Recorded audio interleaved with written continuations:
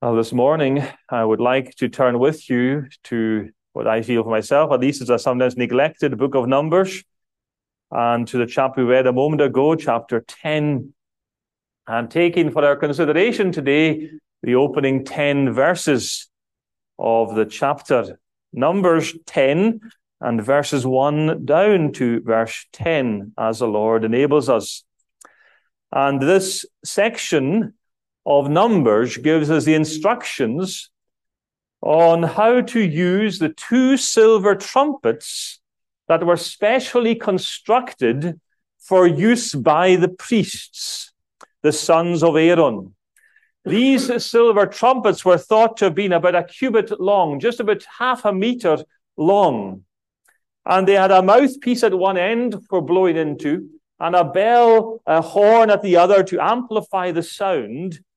And they were made of pure silver.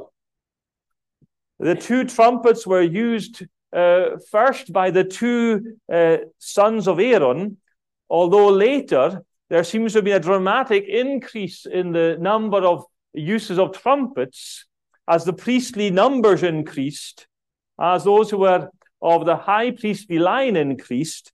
So by the time Solomon completed his temple, the Bible records in 2 Chronicles 5, also the Levites, which were the singers, all of them of Asaph, of Heman, of Jeduthun, with their sons and their brethren, being arrayed in white linen, having cymbals and psalteries and harps, stood at the east end of the altar, and with them about 120 priests, sounding with trumpets. It came even to pass, as the trumpeters and the singers were as one, to make one sound to be heard in praising and thanking the Lord. And when they lifted up their voice with the trumpets and cymbals and instruments of music and praised the Lord, saying, "For he is good, for his mercy endureth forever," then the house was filled with cloud, even the house of the Lord. So there was 120 trumpeters by the time that Solomon's temple was finished. But here there are simply 2 trumpets, 2 silver trumpets. Now, the trumpets belong, of course, to the whole of the Old Testament dispensation, when everything about God and about his gospel was delivered and carried and conveyed to the people by means of pictures and symbols in what we call types and shadows. They were foreshadowing Christ in his glory when he came in the gospel. So you have the offering of Christ at Calvary foreshadowed in the sacrifice of the animals on the altar. You have the intercession of Christ foreshadowed by the priesthood. You have the rule of Christ foreshadowed by the kings. You have the teaching of Christ foreshadowed by the prophets. And so the details also, as well as the big things, even the small details point forward to the greater light of the New Testament age. You have the Passover lamb, you have the scapegoat, you have the fire of the altar pointing to Calvary. You have laws of clean and unclean pointing to the requirement of a holy life. You have the garments of the high priest pointing to the glory and beauty of the Lord Jesus. In this way, when we come to Numbers chapter 10, we can ask and wonder, so what are the trumpets about? What do the trumpets mean? Because everything that was brought in, even under the Old Testament, meant something. It was there to teach the children of Israel about the fullness of the glory of the gospel of Jesus. The trumpets, then, are not just an insignificant thing we can pass over. They're given 10 clear verses to themselves here in Numbers chapter 10, and not to mention the fact there's a whole festival given over to them known as the Feast of Trumpets. That's in Numbers 29 if you want to look it up later. Now, you might be aware that sometimes people point at things like the trumpets of the Old Testament, and they mock us for avoiding instruments in our worship. That's to miss the whole point. The silver trumpets were not given in Numbers 10 so 21st century Christians could worship and feel good about intruding all sorts of a band and so on into the worship of God. The trumpets are patterns and types and pictures of what's to come. They're not the thing itself. So you wouldn't expect still to see them now any more than now we'd expect to see someone bring a lamb before the service to be offered. That doesn't belong now. It's past. And the trumpets are in fact patterns, pictures, types, whatever word you want to use, of the gospel being proclaimed. That's what they're picturing.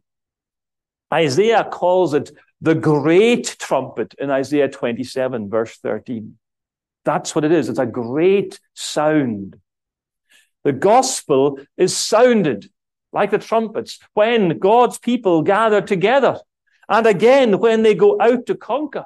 It is not an uncertain sound. And by it, the people should prepare. Prepare for battle, prepare for teaching, prepare for lessons, prepare for instruction. It is an alarm to the world, but a warning sometimes to the church. The gospel is our most sure protection and our most gracious connection with the one great sacrifice of Jesus Christ upon the cross. So I want us to look for our benefit at the silver trumpets this morning. The first point is the construction of the trumpets. Let's look at how they were made. And there are 2 trumpets, and they are made of silver.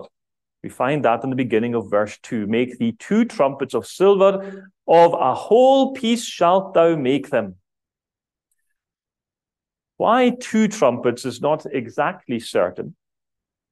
Some suggest it marks the message of the Old and New Testaments.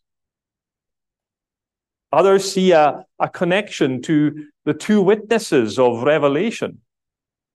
On a practical level, it may be simply that they were to be used by Aaron's 2 sons who remained, Eleazar and Ithamar. Perhaps the most useful comment we can offer on why there are 2 trumpets is that 2 in that regard are better than 1. In the mouth of 2 or 3 witnesses, a thing is established. And so the gospel has always been a matter of fidelity, something that you can depend on, something that is backed up by the evidence, something that is there, declared, but not simply on a whim, but is supported by the witness of God and his word. There are 2 witnesses. There's establishing of the truth of the gospel. It cannot be gainsaid. It stands. The sound is sure. The witness agrees. The gospel is, if you like, a double blast of the trumpet from God, possessed, therefore, of an innate authority in the world. And so the gospel, by its message, can command and instruct and demand. It can declare. It can announce. It has authority because it comes from God and it is true. And for that reason, therefore, friends, we should listen. Any of you here who are yet unsaved, friends, how we should listen. When God puts his silver trumpets to your ears, don't block your ears. Don't become deaf like the other. Remember, that's what they did when Stephen was declaring the gospel. When he blew the silver trumpet of the gospel just before he was martyred. Acts 7 says, and Stephen said, behold, I see the heavens opened, and the Son of Man standing at the right hand of God. And what happened next? Then they cried out with a loud voice and stopped their ears and ran upon him with one accord. Notice, they stopped their ears. They would not hear the message of the trumpet. Do not be like that, friend. If you are here today and you are perhaps very used to sitting under the gospel, but so often you go out as you come in and you don't hear anything, now is not that time. Now is the time to open your ears to the message of the gospel. But there are also, you notice, silver. There are silver trumpets. And the gospel can be compared to silver. Silver is mined out. And the gospel is drawn from the inexhaustible mine of Scripture. Notice the purity of the trumpets. They're made from a single piece. That is to say, there is no break in it. There's no joint. There's no division. The single gospel, there is only one gospel. There is one way of salvation, one silver note of grace from God to sinners. This is it. The message of Jesus is that sound. It is not another gospel. It is this one only. There are other gospels which are no gospels at all. There's the trumpet made not of silver, but of wood, hay, and stubble, of man's works and righteousness. It will be burnt up. There's a weak and pathetic, sickly gospel made of rotten chocolate that seems sweet at first because it declares you can do whatever you want. Don't worry about the life to come. But oh, how it rots your innards if you believe that gospel. It may seem sweet at first, but oh, the bitterness of soul it breeds. There is only one pure silver gospel. It is highly valued. It is worth more than men will admit. The value of the silver trumpets. Such briefly then for the construction of the trumpets. Secondly, the function of the trumpets. And here we begin from the second half of verse 2. That thou mayest use them. What is their function? For the calling of the assembly and for the journeying of the camps. There are two express functions given to us in the second half of verse 2 for the trumpets. The first is to call Israel together, and the second is to set Israel marching, to come in and to go out. The trumpets can be used for both. The same trumpets blowing will draw together and send forth. They will ingather, but also at times let loose the armies of Israel. Let's take the first of these functions first, illustrated for us in verse 3 and 4 and again in verse 7. The trumpet sounding which brings everyone together. When both trumpets blow a plain sound, the children of Israel were to gather together. The whole nation were to come. This would be for a special convention that God had called, or it may be for a set feast time. The trumpets were used in these instances to draw the people together. Their sound was not such as to sound an alarm. It was not to strike fear. It was not to cause them distress, but to announce their time had come to gather. Now, the children of Israel knew that there were different sounds a trumpet made. It might not always have sounded that way to an outsider. If you were wandering through the wilderness of Sinai during this time, or one of the neighboring nations around the promised land after they entered in, and you heard the trumpet sound, it may cause fear. The enemies of the people of God may expect from the sound of the trumpet, they're about to attack us. They might tremble at the very sound of it. But the children of Israel were taught to discern when the trumpet called them together for a feast and for a ceremony and for worship and for instruction, as opposed to an alarm sounding. And so too in the gospel. It may be for some, it always seems to be a sound to you of death unto death. It's a savor of death unto death to some and a savor of life unto life to others. Is that how it sounds to you? The gospel is always doom. The gospel is always leaving you trembling. The gospel is something you fear and dread because you're on the outside, friend. But if you are inside, how often that sound is in fact a call to gather. It is a joyful sound to the people of God. To the children of Israel, the true men and women of faith, not so. They discern the difference in tone. They hear their master's voice because my sheep know my voice. They respond to his call. They delight to hear him. And so by the gospel, Jesus draws his people together and builds us up in our most holy faith. By the declaration of his instruction and word, we are gathered. That's why we're here today. By the silver trumpet of grace, he exhorts us, he encourages his flock, he builds up his young, he restores his strays, he comforts his fretful, he blesses his beloved, he sweetens our journeys, he reassures us once more of his love and care and interest. And so our gathering together To hear the sound of the gospel is itself a precious thing. It's something we joy and delight in. We love the sound of the ingathering trumpet. Not often as organized as I intend to be, and on a Saturday evening, I quite often end up still in the study past midnight. And I quite enjoy, I must confess now, noticing the clock change into the Lord's day. And as it were, welcomed into the arms of the Sabbath, knowing that this is a day of the gathering of the Lord's people. It's a blessed day. It's a day to enjoy.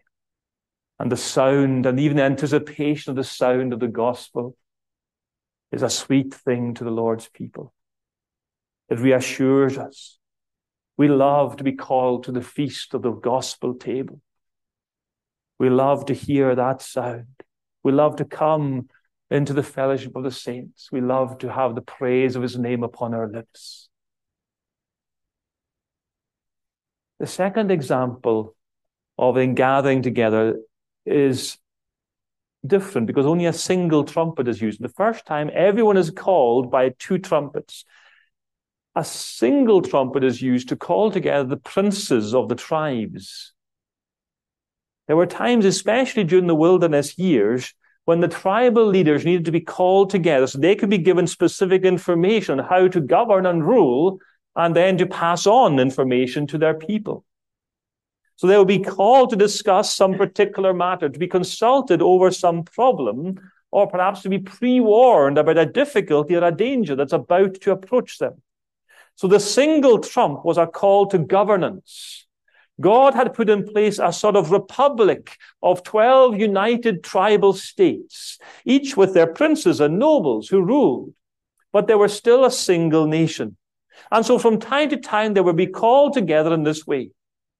But what you notice is that whether it's a calling of the whole nation together or a calling just of the leaders, they were all under the exact same authority. They were to respond to the trumpet call, the silver trumpet's call.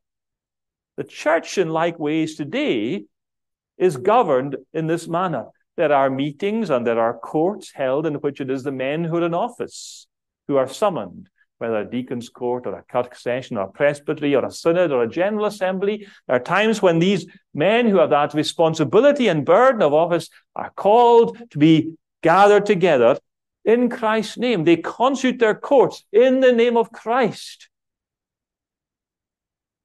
But they are not to meet to go their own way or do their own thing or come up with their own ideas. They're under the exact same authority as the whole church is. They're under the authority of Christ. They may do only what he commands and instructs. They are to be obedient to the call of the same silver trumpets of the gospel. So the trumpets are used to call together, but they're also used, as it were, to go out, to sound the advance, and to issue the marching orders to the tribes. So verse 2 ends with, and for the journeyings of the tribes, of the camps. When we gather together under the gospel and we hear the message, then what? Then we must go out with that message. Where do we go? How do we put it into practice? There's instruction in the gospel for that as well. One of my favorite commentators, a man called John Gill, and he puts it like this. He says, they are of like use is the ministry of the gospel. Saints are pilgrims and travelers here. They are passing through a wilderness. Their way is attended with many difficulties. Canaan is the place they're traveling to, and the gospel is the singular use to them by the way, both to refresh them with its joyful sound and to direct them in the path in which they should go. So it calls us together, but it also sends us on. You see, at the first alarm, the tribes of the east go forward, then the tribes of the south, and there were 3 tribes in each direction based around the tabernacle when they were journeying in the wilderness. And then it's understood from there that each of the tribes would go out in their order after that.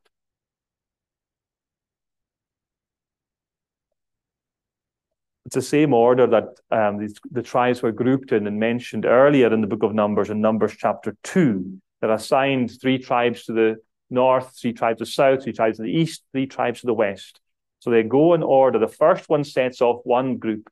The second alarm sets off the next, and so on. And they each move in order by the alarms of the trumpets. The trumpets are used to send them forth. And indeed, friends, it is just the same in the gospel age. The sound of the word of the gospel is our guide, taking us through this world, telling us where to go and when and how, always edging us ever closer to Canaan, to heaven. So the Christian is under authority, enlightening us as to the way that God would have us to go. We're not left to our own devices to wander at will. We're not independent of spirit in that way to make it up as we go along. We are not to have one group of Christians under a particularly charismatic leader heading off this way and another group of Christians heading off another way. We are all of us, in all our tribes, if you like, in all our congregations, under the same sound. And we go together. And we wait for God to lead us not only to the Jordan River, but through it and on into Canaan.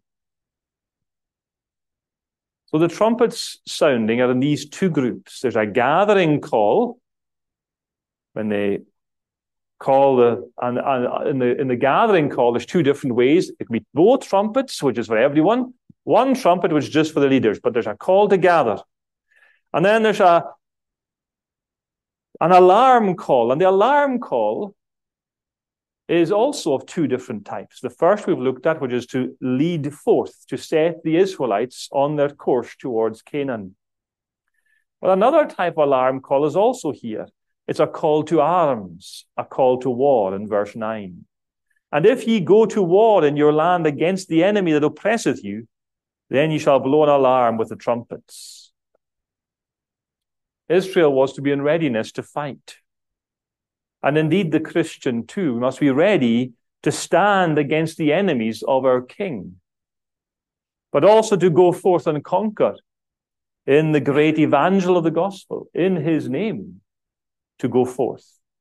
The Christian must be on a war footing to advance. Believers are called both to fight against the traps and the attacks of Satan against ourselves individually and collectively. But we are also to boldly advance with the good news of mercy and forgiveness to a broken world. We have something worth sharing and going out with. And that also is under the sound of the trumpet of the gospel. And this idea of an alarm to go forward in time of war and battle readiness is something that Amos mentions as well as Jeremiah. Amos says in verse 6 of chapter 3, "Shall a trumpet be blown in the city, and the people not be afraid?"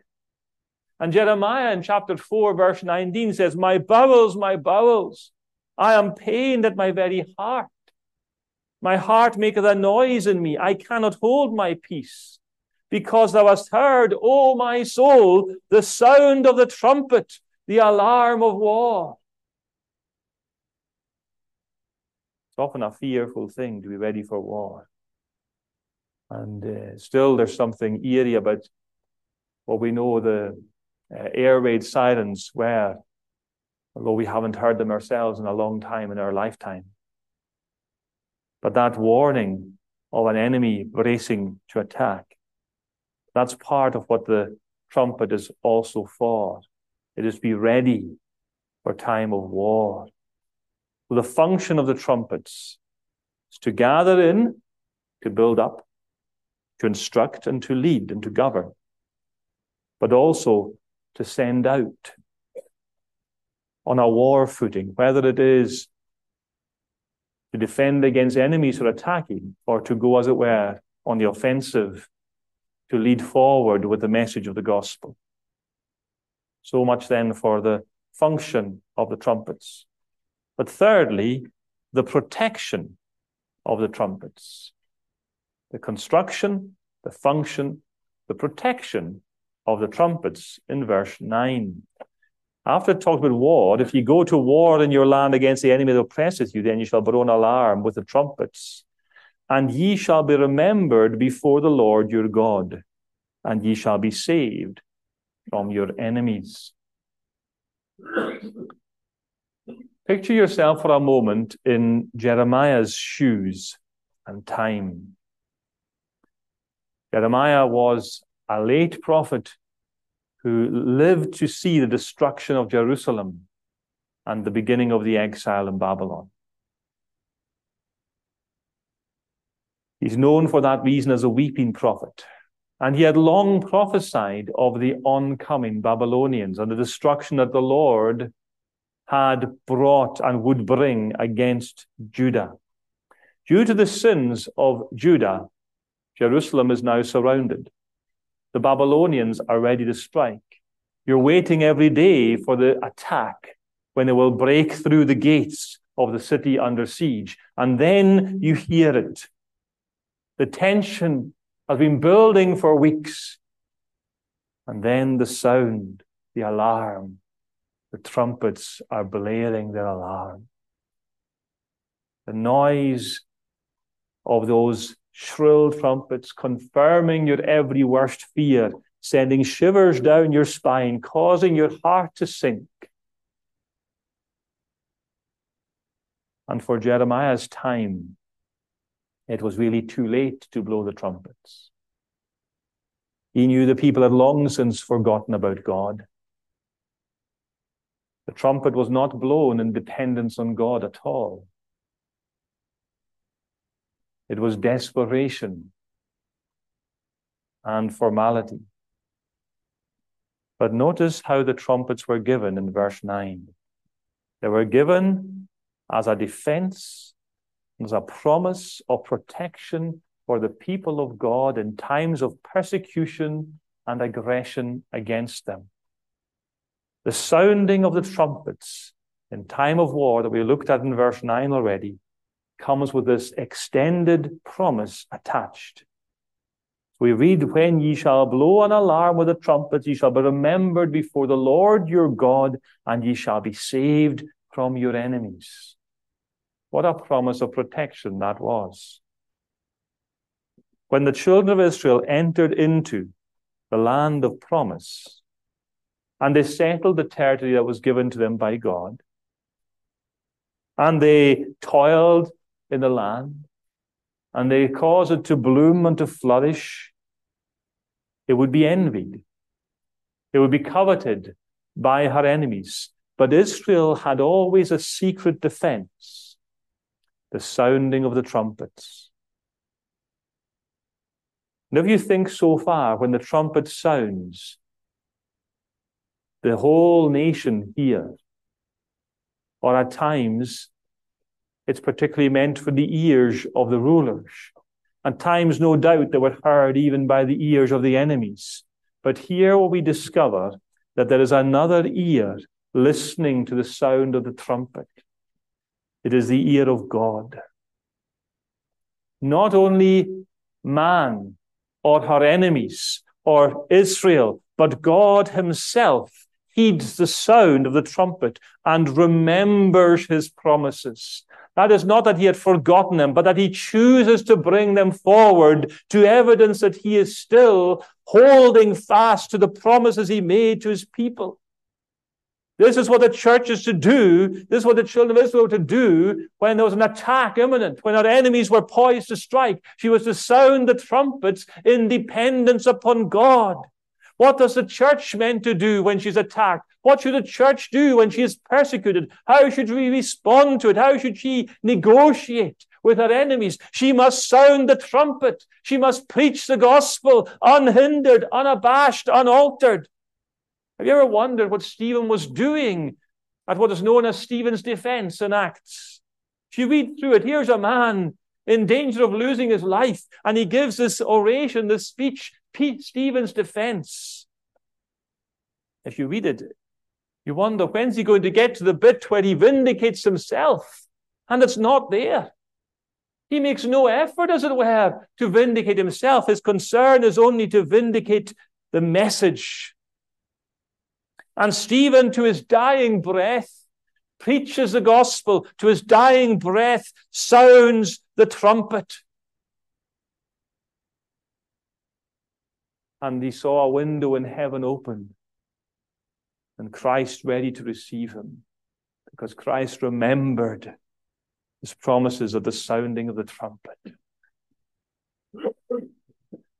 This is what the church is to do when she's under attack, when she's under persecution. She's to trust in the trumpets that God will hear and God will remember. She's not to change the tone of the sound. She's to trust in the same message that she's always had. Under persecution, be faithful to the trumpets. Keep blowing the twin horns of mercy and grace, the grace of God Almighty. Declare it in the world, whatever opposition we face, whatever encounters we might have, whatever hard-heartedness we may come across. Oh, friends, hold to this.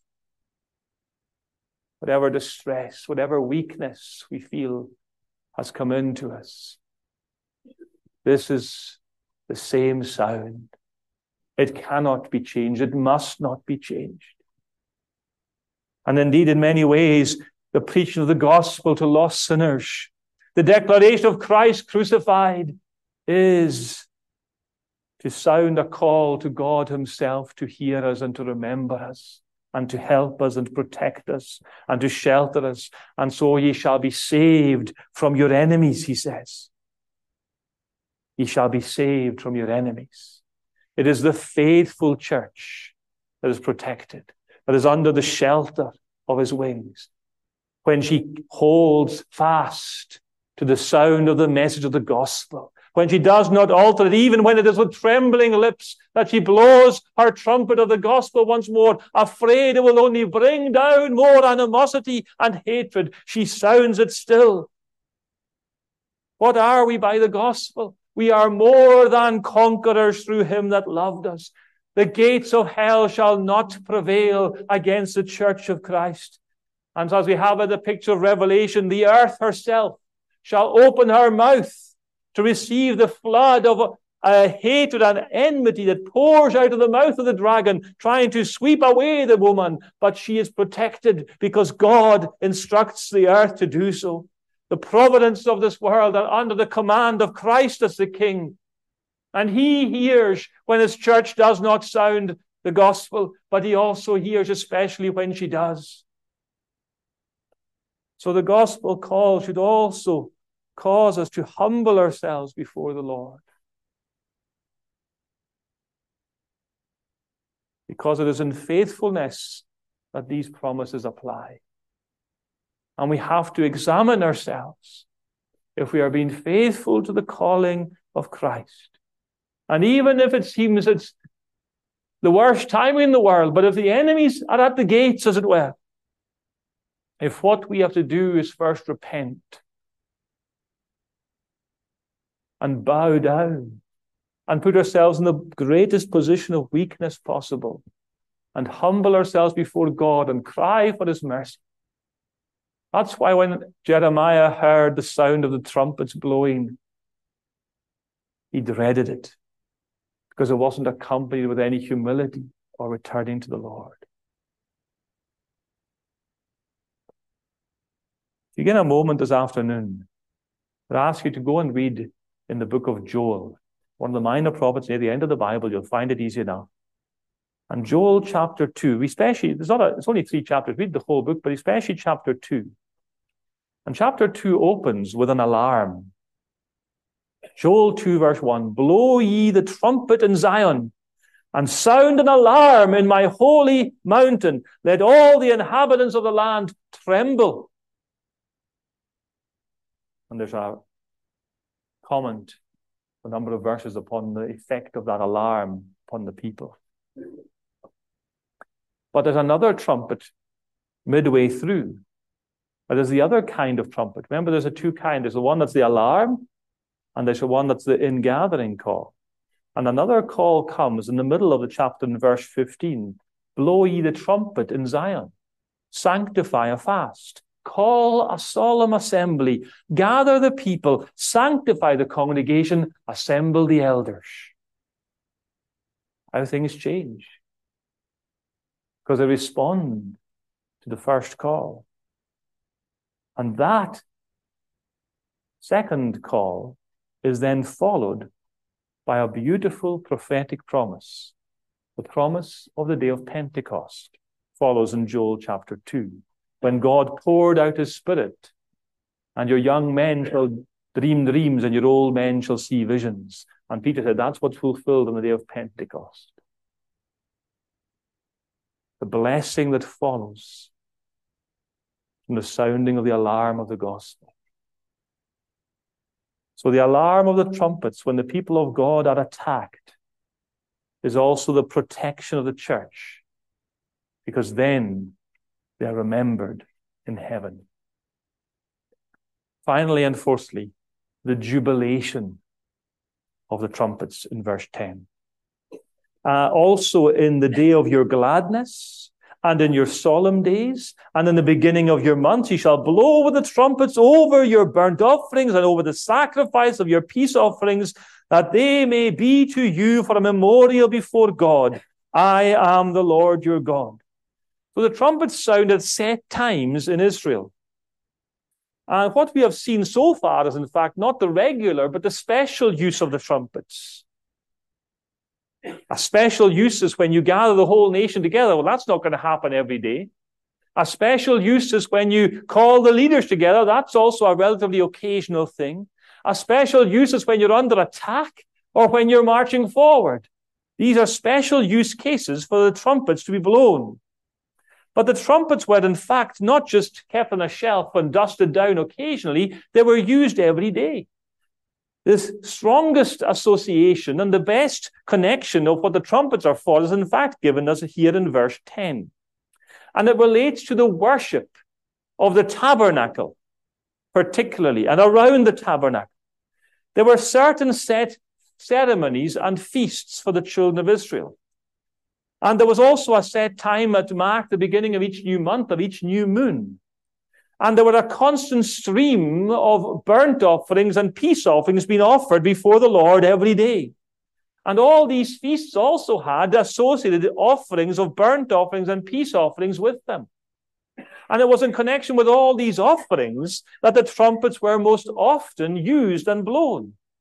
So the trumpets on these occasions were blown in order to declare and announce a sacrifice to God has been offered.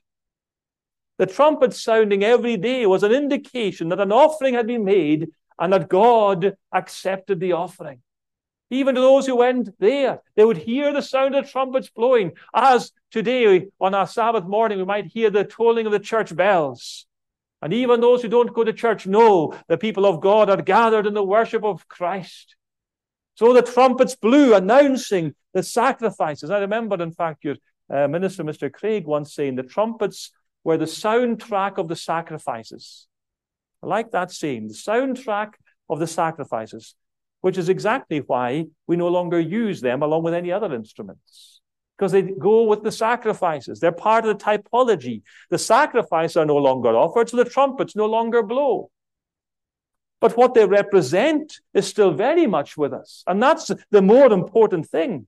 That fulfillment under the New Testament age, that still sounds out, and it sounds out in joy. It's a thing of jubilation to declare not an animal has been offered, but Christ. There has been such a full reconciliation that there never need be another sacrifice made again in all the history of the world. That one has been made once for all. God is appeased. He has turned from his wrath. He is embracing sinners in his Son. It is a sound of joy. It goes on all the time.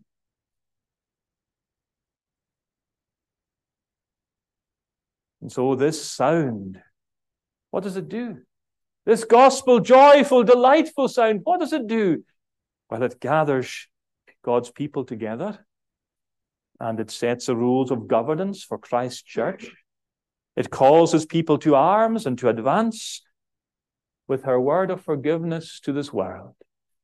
And it readies her against the attacks of her enemies. But in every case it says, Christ died. And God has accepted it.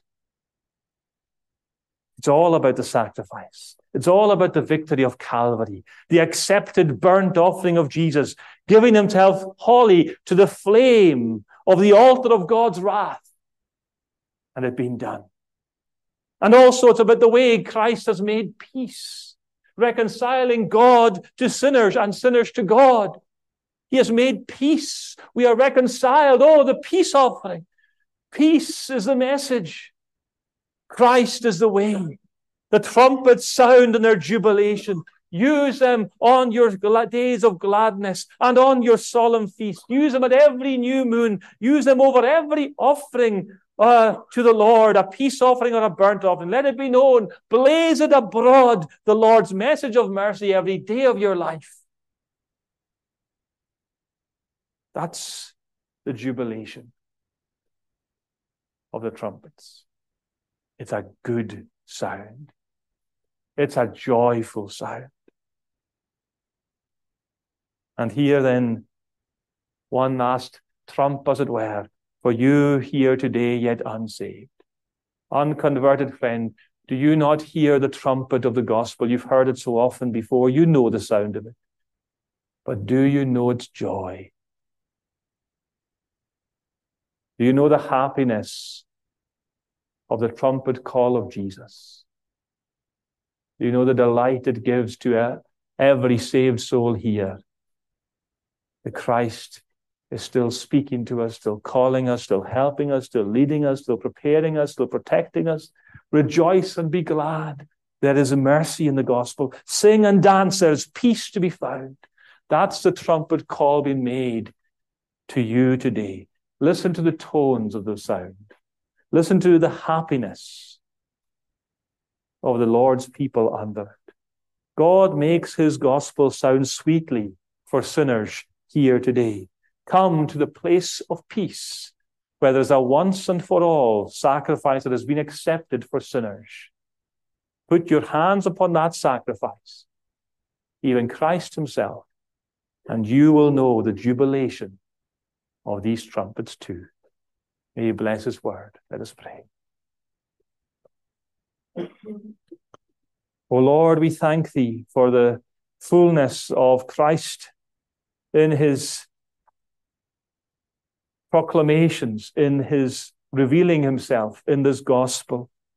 We thank thee for the one who calls us together and the one who governs us each day, for the one who prepares us to defend against the attacks of the enemy, but also who warrants us to go forward and forth with this great message of salvation and to do so with joy. Oh, what delight Christ is our sacrifice. Oh, we pray that we might lay hold upon him, that any here yet unsaved might do so even now, that in the prayer of their heart they might claim Christ and seek to know his mercy and forgiveness in their own lives and heart. Take away sin in his name. Amen.